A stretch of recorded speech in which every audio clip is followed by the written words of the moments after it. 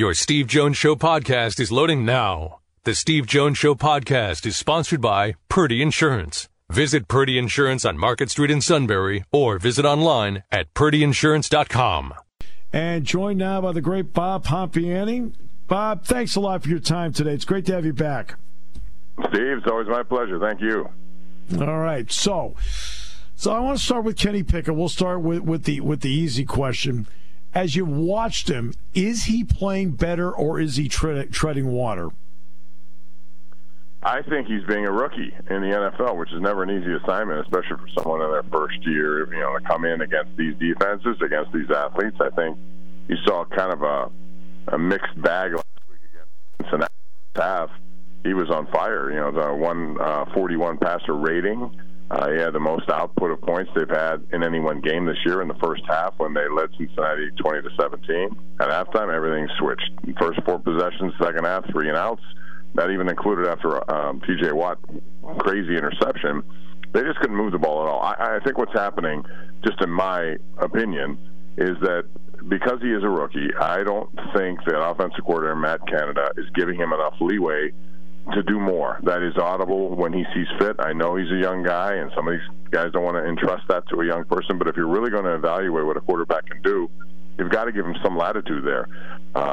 He's been down the field a little erratic, and I don't know if he has the arm strength to do what like we saw yesterday from whether it was Lamar Jackson with his throw to Deshaun Jackson in that Jacksonville game, or some of these other throws that you see guys make. Trevor Lawrence was on par. Zipping that ball around. I don't know if he has that kind of arm strength, which means he's got to be very accurate.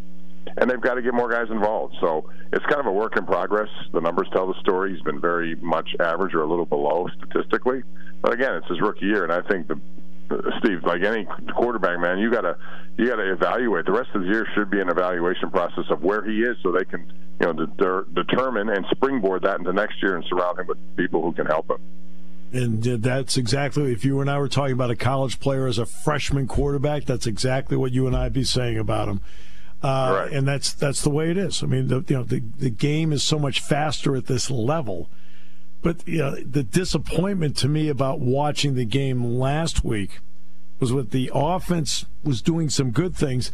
The defense gave up points. And it seems like when the defense isn't giving up points, the offense isn't scoring points. How tough has that scenario been where they can't put it together on one day?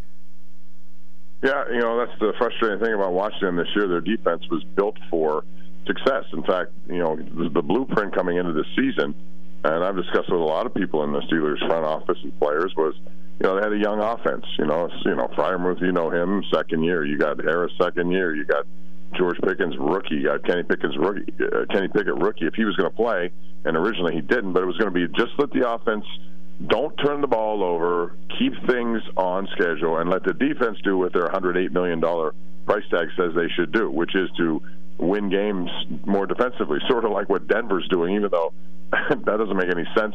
They've had their best defensive points allowed in their history, and yet here they are struggling at 3-8 because their offense stinks. So, that was the whole blueprint. Let the defense win games, don't mess up on offense.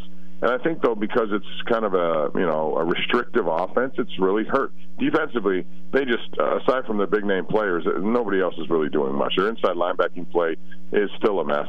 Devin Bush hasn't done anything that, maybe he's better than last year, but that's not saying much. And most likely he won't be back, which means you got to redraft that position. Their corners are not good enough to be shut-down corners. And so you're going to have big names up front and in the back end, but in between, you better have people who can cover and do some things. And so far, that hasn't happened.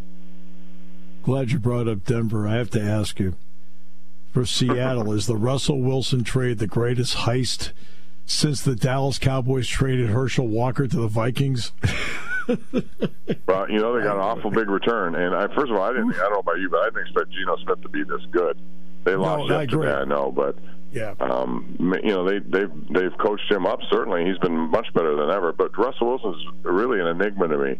And then Denver gave him that whole new contract of $200-some million, which means they're going to be strapped with him for a while. Now, if you look at his last 5 years, Steve, each of those has had passer ratings of over 100 for the season. So it's not like he's totally dropped off.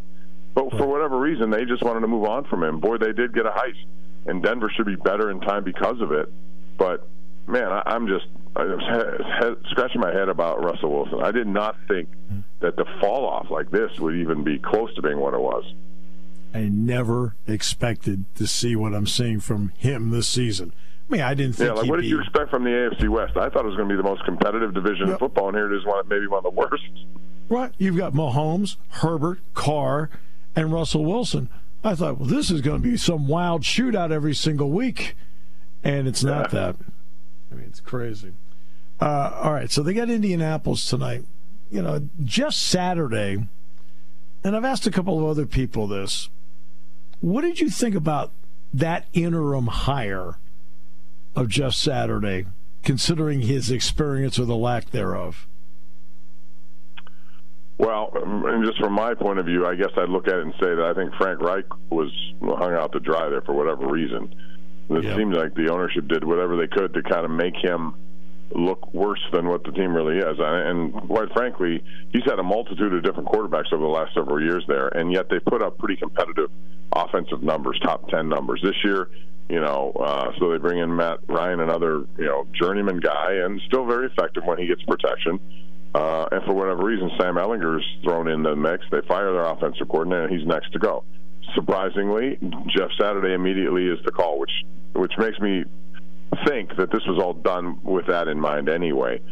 I'm just surprised, just because, and you can tell me all about motivational parts of being a head coach. I get that. He understands football. He's played with Hall of Famers. He's been in that system as a player for 14 years. I get all of that.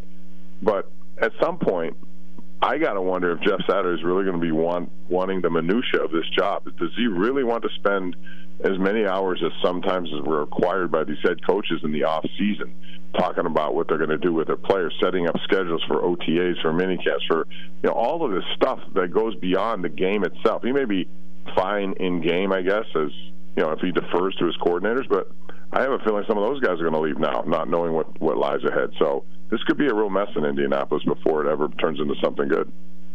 What are some of the key points do you think about tonight's game? What are some of the factors that you look at that can swing it one way or the other for the Steelers? Well, first off, this is going to be a really good test for Pickett, I think, Steve, because this defense they have is one of the better ones. I mean, if you look at what they've been able to do last week, they limited Philadelphia to 17 points, and you saw what the Eagles did last night when they set a record for how many yards rushing plus points they got in that game. And then they've held Kansas City to 17. That was, I think, their lowest output of the season. So they're gonna be a major test for Pickett. So I think the run game's important. In the last 2 weeks, they've committed more to it. As a result, Najee Harris has averaged 5 yards a carry. They got to do that. They've got to possess it more. And on the other side of it, they got to stop Jonathan Taylor. Their run game defense has been better, but is it good enough to stop him? And if not, that play action becomes a real problem because, like I said, their corners are not shut down corners. They can be had. And the middle of the field is always open to running backs on linebackers or even tight ends on linebackers. So these are constant problems that have been there for the Steelers, and this could be a good test in that direction. How's the fan base been with this? Because for 20 years, no matter what, they've at least been in the mix, whether it's in the mix for the playoffs or to make a deep run. This is not that. So how have the fans been about this? Well, honestly, I got to tell you, everyone's looking ahead to the draft already. Never have I seen that before around here, 10 weeks into the season. And normally the Steelers will draft, 20 and beyond. Never in the, they traded up to do Devin Bush at 10. That turned out to be a mistake. But, now they're sitting here right now, I think, at, top 5 pick. And they have Chicago second. And they're going to have like the 5th, the 34th, and the 37th pick so far. That's essentially 3 first-round picks. So most of the attention is on how do you root for this team right now. Fantasy has changed a lot of what we do because a lot of people are in it. They don't care how the team's result, as long as your player gives you points for your fantasy league. So they're rooting that way maybe, but they're also, I'm sure, rooting for them to lose. And that would make sense because the more you lose, the better your pick. And if you believe there's somebody out there that could really help you as a generational talent in this draft, that's a logical way of thinking, but it puts fans, I think, in a very difficult situation. You want to root for them, but do you want them to keep winning so that they move into the 15th to 19th spot in the draft? Yeah, that was always the issue with the Jets. All of a sudden, out of nowhere, they'd be in the position at the first overall pick, and then they'd mess the whole thing up, and they'd win a game. Exactly. But they still would mess up the draft pick. They've had how many top 10s like the Giants, and they still haven't hit on too many of them. Oh, for goodness sakes! How many first overall picks did the Clippers have? Just come on. That's right. The NBA really. There's littered with all sorts of failures. Absolutely, Bob. It's always a pleasure. Thanks so much for your time. Really appreciate you. Hey, thanks very much for having me, Steve. It's always a pleasure to come on your program. It's legendary up there, and I wish you a happy holiday season. I hope to talk to you again soon. Hey, happy holiday season to you too, my friend. Thank you, Bob. All right, Steve.